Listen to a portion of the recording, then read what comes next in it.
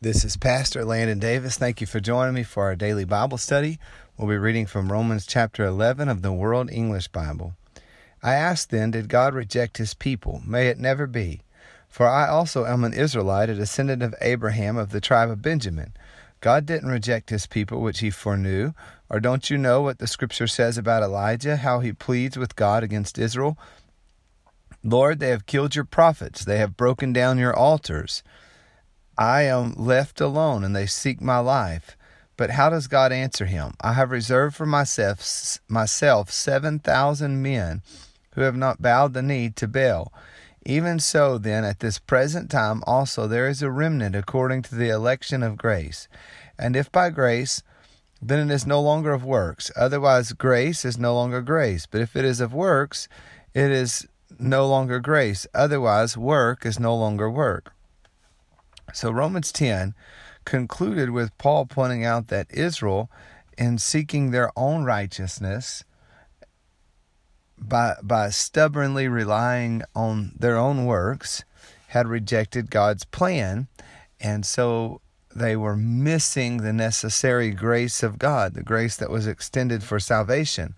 The Gentiles, on the other hand, had been receptive, and many were being saved.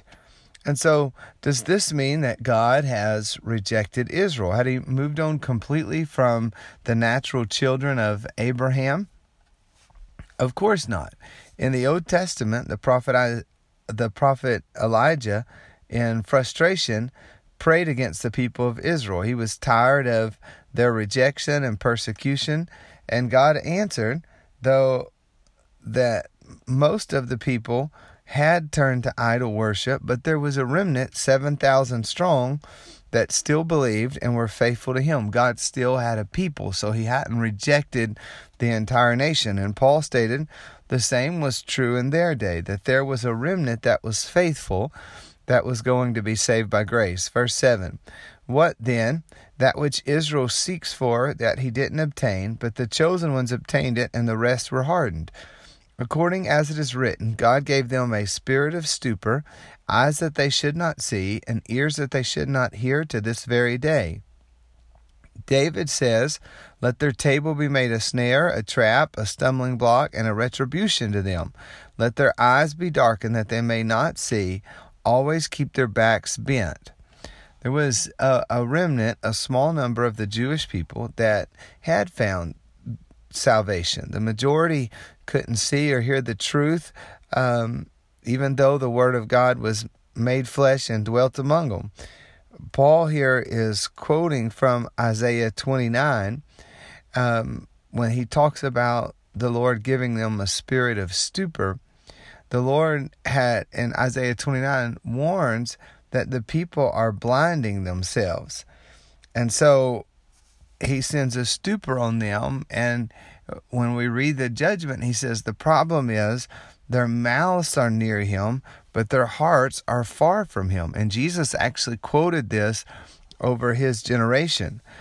Then Paul goes on to quote Psalms 69, a psalm about Christ and the cruelty and rejection that he faced. And because of their unbelief and hardness of heart, when he came to his own, they didn't receive him, but instead they ultimately put him to death. And so after refusing to come to the light of the world, which is what Jesus is, they were left blinded and in darkness. Jesus told them in John 3:19, this is the judgment, that the light has come into the world, and men loved the darkness rather than the light, for their works were evil. And so we see that David's words actually came to pass. There was a stumbling block, a retribution to them, and their eyes were darkened. And so Christ, the cornerstone of our salvation, became a stumbling block for them. Verse 11, I asked then, did they stumble that they might fall? May it never be. But by their fall, salvation has come to the Gentiles to provoke them to jealousy. Now if their fall is the riches of the world, and their loss the riches of the Gentiles, how much more their fullness? For I speak to you who are Gentiles, since then, as I am an apostle to Gentiles, I glorify my ministry, if by any means I may provoke to jealousy those who are my flesh, and may save some of them. Was it God's intention for the Jews to just completely fall away?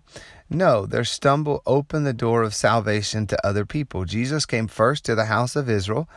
After they refused him, he commissioned his disciples to take the gospel to the whole world. However, we see that same door of salvation is still open to the Jewish people as well. God's ultimate desire is not their fall, but according to verse 12, their fullness.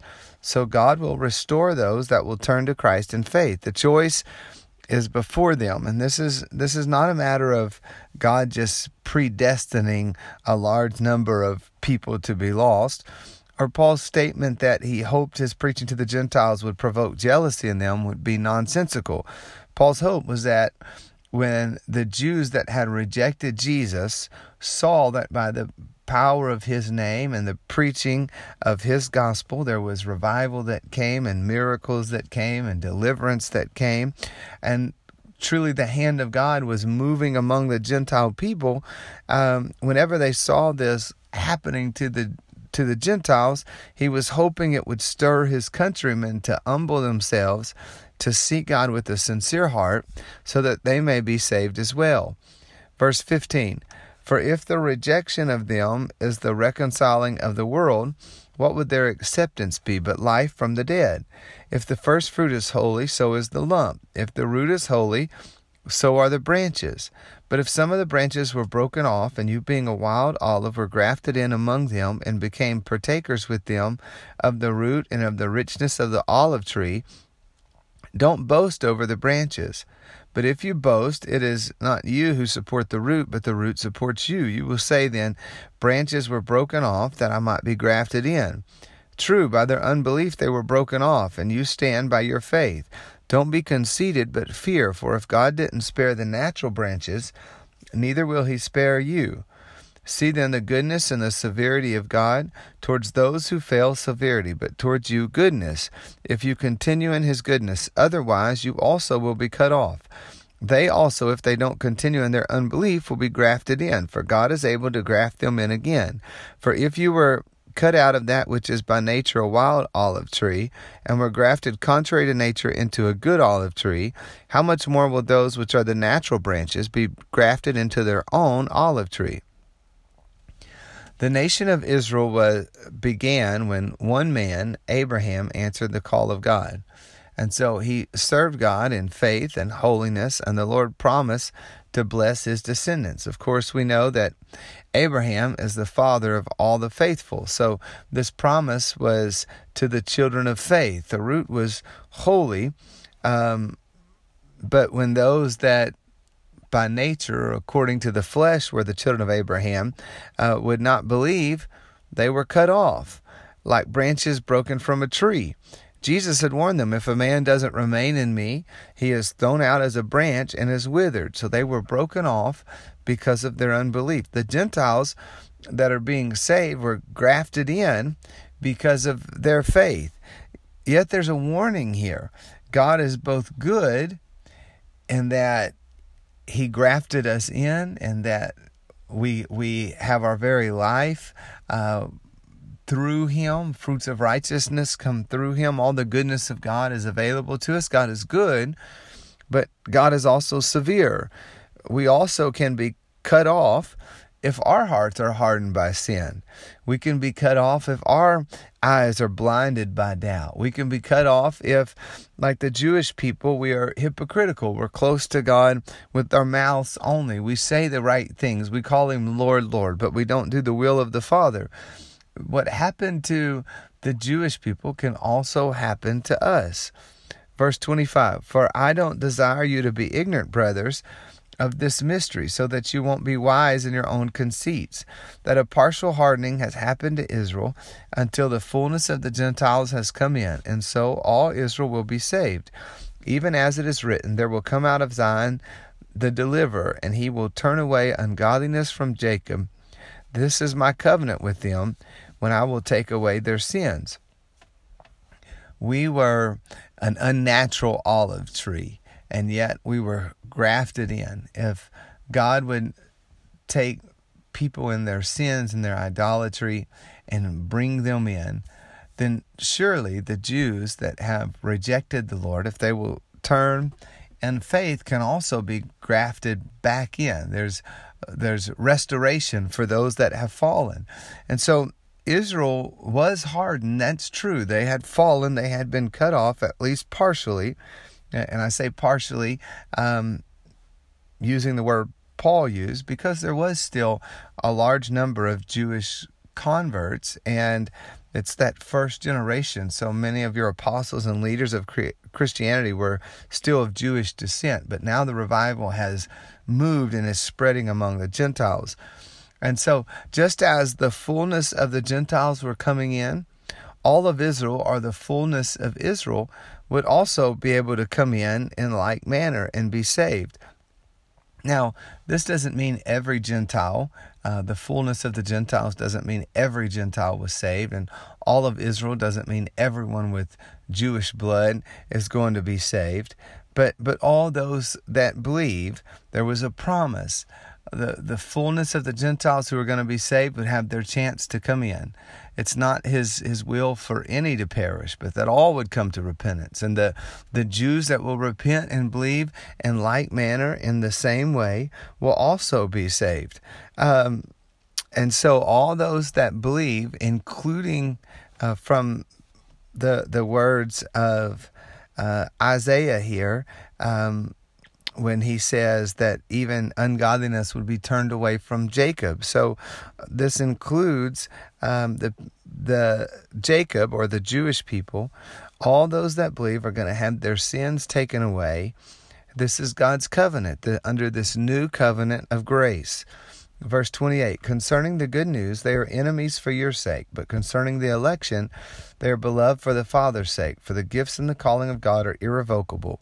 For as you in time past were disobedient to God, but now have obtained mercy by their disobedience, even so these also have now been disobedient, that by the mercy shown to you they may also obtain mercy. For God has bound all to disobedience, that he might have mercy on all. O the depths of the riches, both of the wisdom and the knowledge of God! How unsearchable are his judgments, and his ways past tracing out! For who has known the mind of the Lord, or who has been his counselor, or who has first given to him, and it will be repaid to him again? For of him, and through him, and to him are all things. To him be the glory forever. Amen. The church had faced intense persecution, not just from the pagan Gentile world, but also from the Jews who were claiming to be children of the one true God. It was because of the stumbling block, because of Christ, because of their gospel, the Christians' gospel, that the Jews considered them their enemies. But just as Christ instructed us to love our enemies, he loves the Jewish people as well. And so God's calling is irrevocable. That means he doesn't regret the calling and the promise that he had made to Abraham.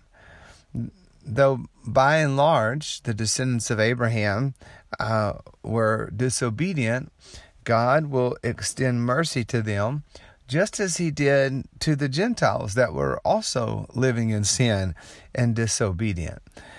God's ways are beyond our ways. His mercy reaches further than we can imagine. His faithfulness, his compassion, he loves us even when others would consider us unlovable. His desire is to have mercy on us all.